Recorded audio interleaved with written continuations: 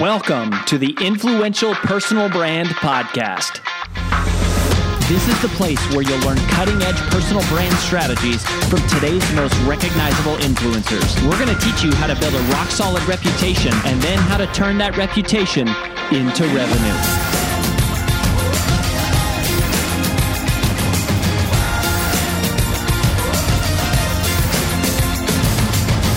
I'm your lead host, Rory Vaden, co-founder of Brand Builders Group, Hall of Fame speaker, and New York Times bestselling author of Take the Stairs. Kindra Hall is one of our dear real-life friends, and she is a delight, and she is one of the best female speakers in the world, one of the highest grossing, highest revenue grossing keynote speakers that's out there. And Kindra and AJ and I, we've known each other for years at this point.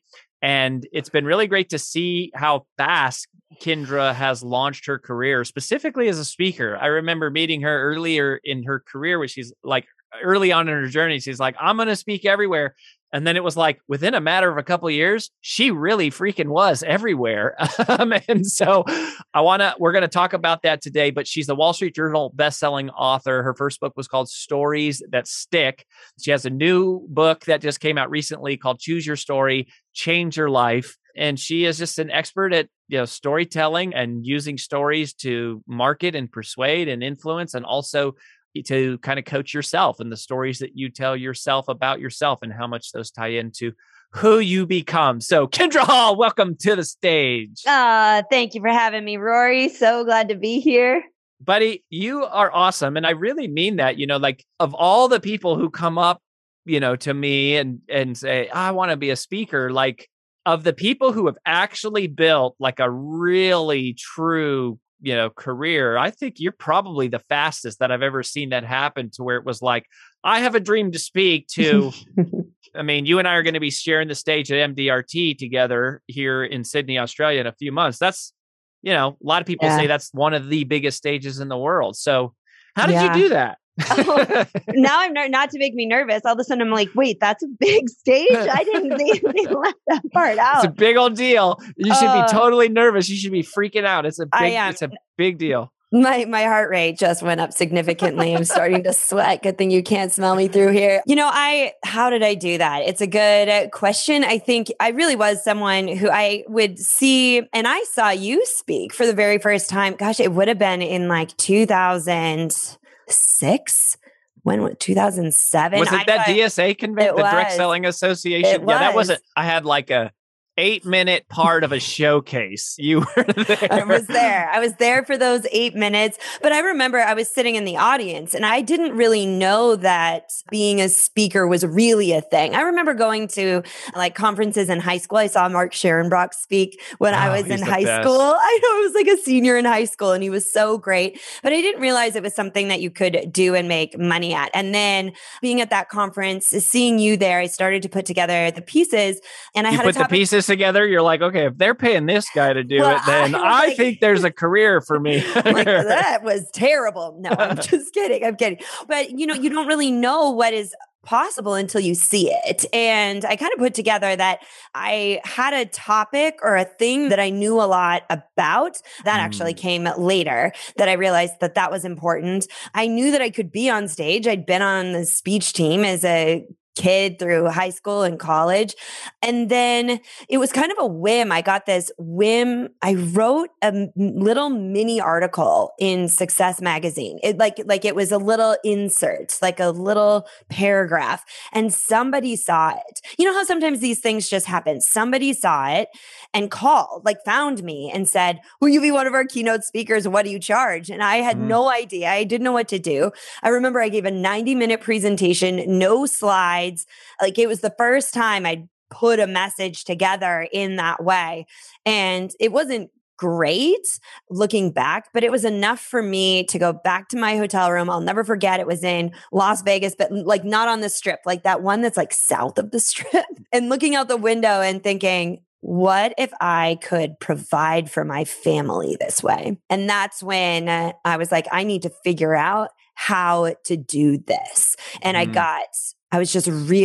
was obsessed. I was completely overcome with, how do I do this as my job. And that obsession, I think, is really what fueled it from the start. Yeah. I mean, I think, the simple but not easy, but honest answer I feel like about how do you become a speaker is there's people hire you because they've seen you speak or because they've read something you've written. Like that's what I've always heard. I found that to be true. Like even to this day, like a lot of the inquiries we get are someone saw my TED Talk or they saw me 5 years ago or whatever, or they've read a book or an article or they read a blog. Would you say that's still true? That how do you get hired to speak? Like your story, what made me think about it is you wrote this little blurb in Success Magazine and that's, they read something you wrote and then all of a sudden, boom. But I think that was more, for me, that was more a fluke. So I would say that at the now, yes, people hire me because they've read my book. They've seen me on Instagram. They saw me at another event. Someone they work with saw me at an event. So now it's definitely word of mouth. Of course, I work with some incredible bureaus. So my agents are great. They represent me well to their clients. But at the beginning, that one little article I feel like was a fluke. It was that obsession that hit me that day after I finished and what happened next. And I'll share it with you. Tell me. Yeah, we want to know. I want to hear the actual story. This is the very specific thing that I did. So there was another guy at that conference who said, "Oh yeah, I speak all the time." He was being like, he was definitely bragging about it. And I was like, he knows something I don't. Like, how do I? So I offered the next day to buy him a coffee and we sat down in the Vegas, whatever coffee shop. And he was like, "Well, you just got to reach out to people and see if they need a speaker." And I was like, "But who do I reach out to?" And he's like, "I don't know, convention and visitors bureaus." And I was like, okay, I have a start. So I went home and I set a goal to reach out to 100 organizations or events a week for 6 weeks, which would equal 600. And I started with convention and visitors bureaus. Now I will say I never heard back from a CVB. Nobody ever. That is not the way to go. I've never booked one of those. Never. I don't think that was good advice. I was going to say. It wasn't. But it got me started because I would sit down at my computer and here's what I had. I had a really cheesy little demo video of me that was mostly words swooping in that my brother actually made that said, fresh voice, new strategy, storytelling. And then like there's a little clip of me talking at a sales event for a company that I was employed by, like I worked for. So, and then I did like little vlogs for YouTube. And so I cut in like me talking just so they could hear my voice, see what I looked like on stage. It was so low budget, but I had nothing else. And then I created a one sheet PDF or whatever. And I sat down and I Googled women's events. And then I would enter them into a spreadsheet and I'd look up like, who is the contact? Who is the whatever? And I would look up like, who else needs my message? Entrepreneur events. So I Googled entrepreneur events. I Googled a big thing for me was I found the American Marketing Association and they have chapters in every city. And so I found the one in Minneapolis and so I made this list and then at the end of the week, after I had 100, I would send an email and say, this is basically how I can serve your audience because it's not like they have a problem. So I'm trying to tell them that I know you have this problem and I can solve this problem. I included the link to the video. I attached a PDF and I sent it. And the majority of people didn't write me back. But I remember the American Marketing Association in Minneapolis did. And they said, will you come speak? And I said, yes. And then I thought, well, wait, if there's a Minneapolis chapter, maybe there's a Nashville chapter, maybe there's a Dallas chapter. And so I then had 50 chapters that I could reach out to. And that's how it started. So it was brute force at the beginning. And I reached out to 600 events. I heard back from probably 50, but it was enough to get me in front of people. And make no mistake, the events that I was writing, for the most part, I got paid with like, you can have the remaining chicken taco at the end of our buffet line. Like nice. I wasn't feeding my family. I was barely feeding myself. But to your point, Rory, what I was doing was getting my message on a stage, getting eyes on that message. And from there, that's how it happened so quickly. I wasn't afraid to reach out to as many people as possible, to speak for as many people as possible so I could test my message so other people could see me. And it just snowballed. It snowballed on top of that such that Yeah, I went to that first National Speakers Association annual meeting, and I think we talked there, and I got a lot of great info there that I could apply to my search for places to speak. And I think it was 2 events later that I was on the main stage. And I know it's like, how did this happen? But it was because of that like brute force right from the get-go. Yeah, and that's that was a long story. No, I mean, yeah, it's a great story, but that is it. I mean, it's like every association, every company has events. They need speakers, and you call them and you ask them, or you email and you ask them, do you have speakers? And they say, send me your topic and send me your demo video. And that's how it starts. Now, you've always been great at telling a story. You've always been fascinated at a story. I mean, this is a huge part of what you do. Your first book, which we also, I think, really kind of became friends when you were launching Stories That Stick, because it was like, hey, how do I hit the bestseller list and all that stuff, which was awesome. If I remember, I think it hit number 2 on the Wall Street Journal, was legit, you're a great storyteller. And a huge part of speaking is being a great storyteller. So what are some of the things, I'm thinking more of Stories That Stick. What are some of the elements that you need to tell great stories? And let's say specifically from stage. Now, it might not be you're a keynote speaker in front of an arena of people. It might be a webinar or a podcast interview or an Instagram or a YouTube live or whatever.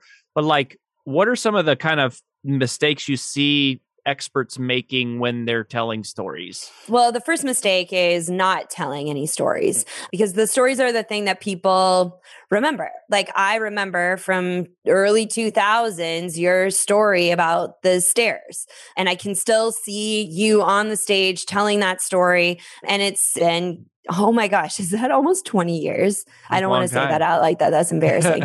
So that's one of the big mistakes is that, and in Stories That Stick, I go, it's very much in depth on what makes a story, what are the components you need to have.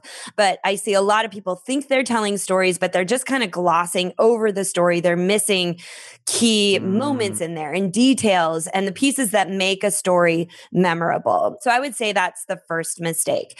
The second mistake that people make is they choose the story because it's a story they want to tell. Maybe because it's funny or it's emotional or it makes people cry or it's about their dog and they really love their dog. And it's not exactly clear to the audience why that story for this message.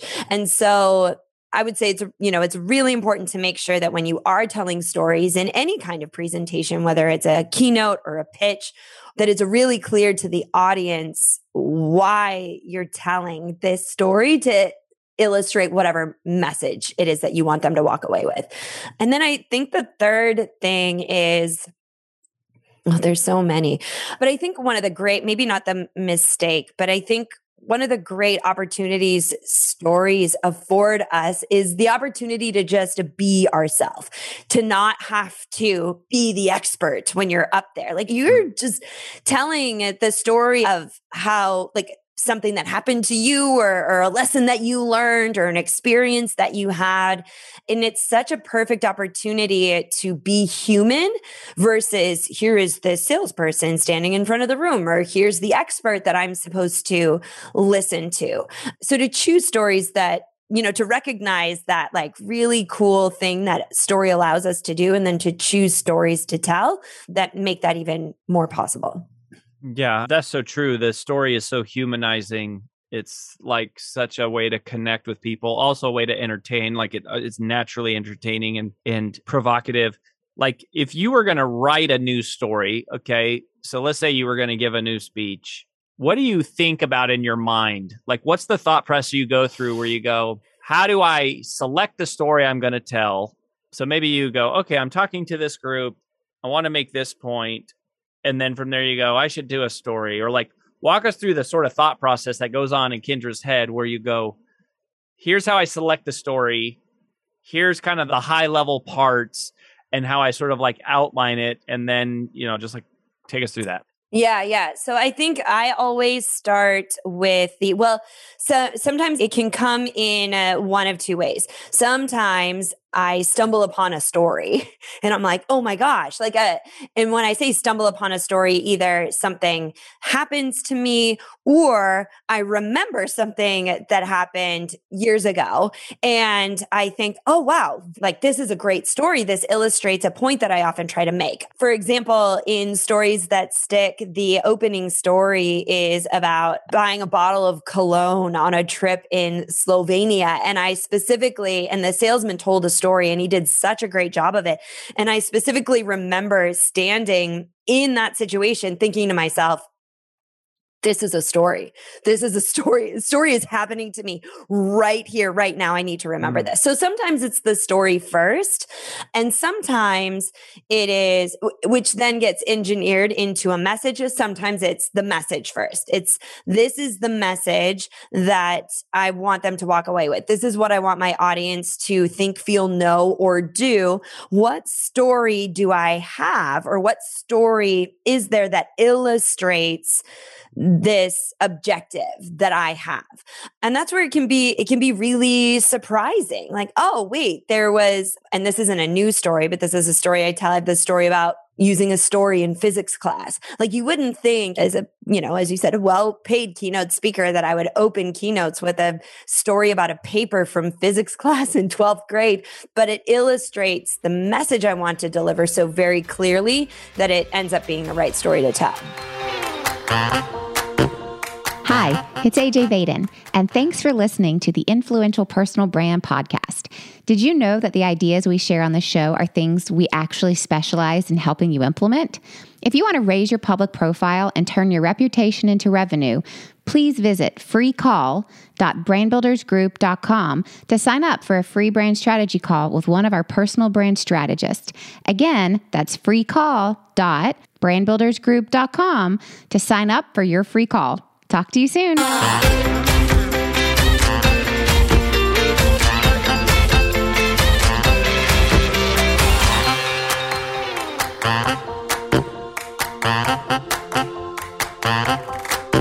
So you can either start with the story and engineer the message, or you can identify the message and then sort of reverse engineer it back into the story that you want to tell. Yeah. And I think that the most frustrating thing about the process, and I can say this honestly, like I don't want people to think that it's so easy, is that often when you have a message, it is really, really hard to find the story that goes with it. Like, you can be like, where you can sit there and say, what's a story I have? What's a story I have? And one won't be there. So I've gotten a lot better at saying, I have this message I want to deliver, and then allowing space in my own brain for the right story to come along. Now, it does require heightened awareness on my part. Like, do I witness something a different way? Do I recall something a different way? Or sometimes you find the story, you're like, oh my gosh, this is such a great story. I have no idea where to use this story. Do you keep a list or anything? I have again, this is where I wish, in a perfect world, I would have created an app for myself and then I would sell it to all of you. But I text story ideas to myself. I have multiple notebooks and scraps of paper and napkins with story ideas. I put them in my notes. I email them to myself. So they're kind of all over the place. I need to get better about that. But you do capture it. Yeah. You at least document it and attempt to store it somewhere. So what is the difference between telling a story and telling something that happened? And is there a difference? Because I think a lot of people go, I'm not a good storyteller, but they tell friends like, oh, hey, this is what happened. But then it's not very compelling. It's not very engaging. It's just really flat. Or it's like, oh, okay, well, what was the point of that? How do you make it engaging? I think that's kind of so if you think about telling something that happens, the way I see it is it's kind of like a flat line. Like, you're just not like dead, like flat line, but you're just going along the things kind of in chronological order, which isn't necessarily, that can be a place to start with a story. But what a story needs is to kind of take that flat line and to bring the two ends together and then make it a 3D, like a sphere, so that there's more intention to it. It's not just this and this and this happened. It's these things all happened and this is what it means in the world. So how that happens is I have a 3-part, a story has a beginning, a middle, and an end. But as we're thinking about stories, to think about it in a way of, at first you're establishing like this world of what was, like how you knew the world, what was happening, basically setting the scene in what I call the normal.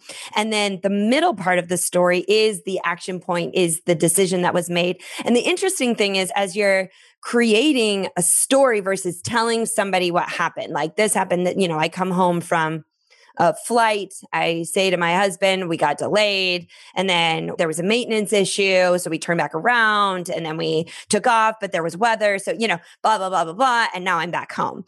Whereas with the story, it would be like, you build it up in the normal so that the audience is thinking something's about to happen. Something's about to happen. Something's about to happen. And that explosion is the thing that happens. And they're like, oh, yes, that's what it was. And then the new normal is what you learned as a result, what happened as a result. Now, that's the basic framework. But and in Stories That Stick, we talk about this. This is what the research is, that a story really has then also 4 key components. It needs a character, an identifiable character. It needs authentic emotion. It needs like a specific moment in the story that people can like be drawn into and really visually see it, so that they're, sitting right next to you on the stairs, is in the Take the Stairs case. And then specific details, because again, it's the specific details that will have the lasting effect cognitively for people to remember that story. Interesting. Did that help? It's a little mad scientist. Totally. I'm sorry. No. Well, I think a lot of it is realizing that there's a difference between telling a story and telling what happened, and going, a story is something you have to craft. Like it's there's a science behind it. Intention and energy. And, like Stories That Stick, that's really what that is about. So your newer book, Choose Your Story, Change Your Life, is interesting because that's more about the stories that we tell ourselves. Yes. So I'd love to kind of marry that with, what are the stories that maybe you've heard experts tell themselves about why they can't be successful? And then what are some of the stories that you told yourself about maybe the industry or whatever? And then how do you rewrite your story to be more empowering? Yeah. I mean, the stories that because of course the stories that we tell ourselves have all of the components by nature that I just mentioned. And so the natural stories that are alive within each of us, those are crafted without effort. We are very good at crafting those stories ourselves. And so we have within us these very powerful forces, which are our stories that dictate our actions for better or worse. So, for example, and if we're talking about speakers here, it's so funny, the stories that people tell themselves. So I was working with a speaker several years ago, long before I was a speaker, it wasn't for a lack of it wasn't like imposter syndrome, but there was definitely some frustration around not being able to get to the next level. And the stories were that this person was telling themselves as well, my content is serious and audiences just want to laugh, and I can't laugh, or I don't make people laugh because I'm so serious. And so there were some of these stories that were, even stories about the stories that could be told was, I'm a very private person. I can't share my stories, so therefore I won't be successful as a speaker. Or as successful as I want to be. I had stories about myself, stories that I had about myself, and then stories that were told to me. I was told on multiple occasions that I was too blonde to be taken seriously on stage. Really? Yep. That I was too young. I didn't have enough experience or success, that I was too female, right? So that and so it's really interesting too, because those were stories that I could have adopted for myself as, I guess I don't have a place here. Instead, some of the stories that I really struggled with were, what value can I bring to them, or that audience? I would be standing backstage thinking that audience doesn't care anything about what I have to say. And I would have the stories playing in my head of maybe an event like way at the beginning that didn't go so well, right? Because I was still getting good at speaking. And so it really is a matter of when you find these stories that you're telling, it's seeing them for what they are, right? So the person I was talking about earlier saying, well, I'm serious, and so I won't be as successful of a speaker as I want to be. Well, is that story serving you? And if not, what's another story that we can find? And it was actually then branching out into like his version of humor, like what his version of humor looks like and where he loosened up and was able to be a better speaker that way. It's really important to be able to catch yourself in these negative stories and see them as just stories. And then what are the stories you could tell instead to stop that criticism and move you in a better direction? Yeah, that's really amazing. Like one of the things that I picked up there is like, it's funny how when we're trying to craft, like when we're trying to tell a story for stage or something, we have to sit down and go, all right, I need to craft this with intention. But when it's the stories in our own head about our own life, those are crafted without much effort, almost invisible. Like we don't even, somebody says something, boom, we adopt it as truth. We live our whole life by it. We don't even know that it's there affecting how we think, what we do. And so it feels like identifying and just going, oh, where did I learn that? Like, where did I even adopt that from? I think a lot of it is fake, like it's manufactured. They're not real things. I had a big epiphany that's actually changed my life as a speaker. I realized that I had this belief that if I wasn't terribly stressed and painfully nervous and out of my mind, terrified to go out on stage, that I wouldn't do a good job. It was like it was required for me to be really unsure of myself. And that's how I would use those stories as like the adrenaline that got me on stage, but it made me miserable. I hated my job because I felt so terrible right before, sometimes days before, my husband would call it the darkness, before I would go and give a presentation. And so I used this self-storytelling strategy because I just couldn't live like that anymore. I would just feel too miserable before every keynote. And so I would choose to tell myself stories that would stop that anxiety, stop that nervousness. And you would think that one of the stories you would tell is a time you did a great job. Well, forgive me for saying this, but I do a great job almost all the time, right? And so my inner critic is like, nah, that's not good enough. That's not good enough. And so I would stay in this very nervous state. So I decided to, and we're talking about carefully curating, crafting our stories. I figured out that the stories that worked were the stories of when all the odds were against me and I still did a great job. So there was this one huge event.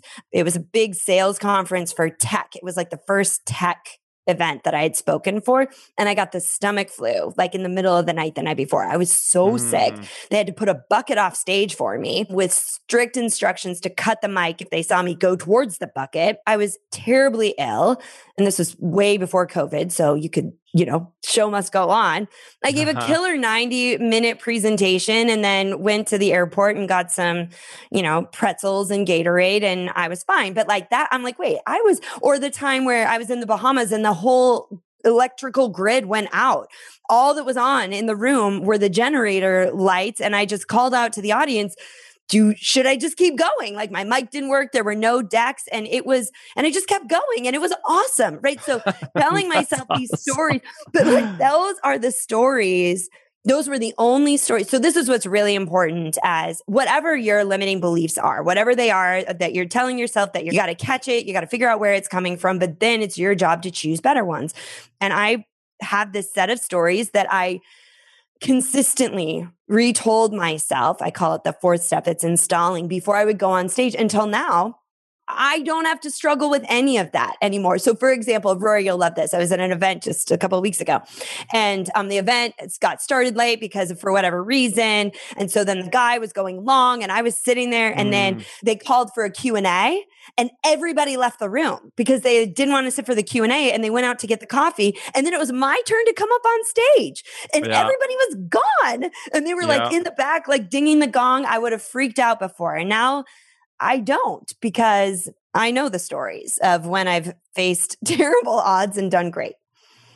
Yeah. I love the word that you use there, reinstall. It's like a program that you're just installing, taking the old one out and going, oh, that one doesn't work. I'm just going to drop that one. I'm going to reinstall a new program, which is just a new story. Well, I love this, Kindra. So good. Okay. Stories That Sticks, the first book, which is, I would say is really kind of like the art of how to tell a great story. Yep. And then Choose Your Story, Change Your Life, which is a lot about, almost like a very personal development, kind of like your own mindset and about how you live your life and how much these stories impact us. Where should people go if they want to connect with you and learn more about you and what you're up to? Yeah, well, you can find me on kindrahall.com, KINDRAHALL.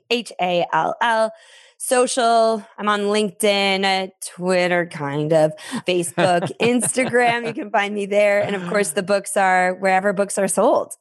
Well, we'll link up to kindrahall.com in the show notes. Thank you for this, friend. Always such a pleasure to talk with you. I'm so excited about your whole career and the arc that it's taking and all the great work that you're doing. So we wish you the best and we'll keep in touch. We look forward to seeing where you go from here. Well, we'll see you in Australia, Rory. Thanks for having me. That's right. I'll see you soon. That's all we've got for this episode of the Influential Personal Brand Podcast. But here's some great news. One of the most valuable things you can do to help us and other new potential listeners to find our show is for you to both rate this show and leave a review. So, as a special bonus for you, if you leave us a comment in iTunes, Stitcher, or wherever you listen, take a screenshot of your review and email it to podcast@brandbuildersgroup.com.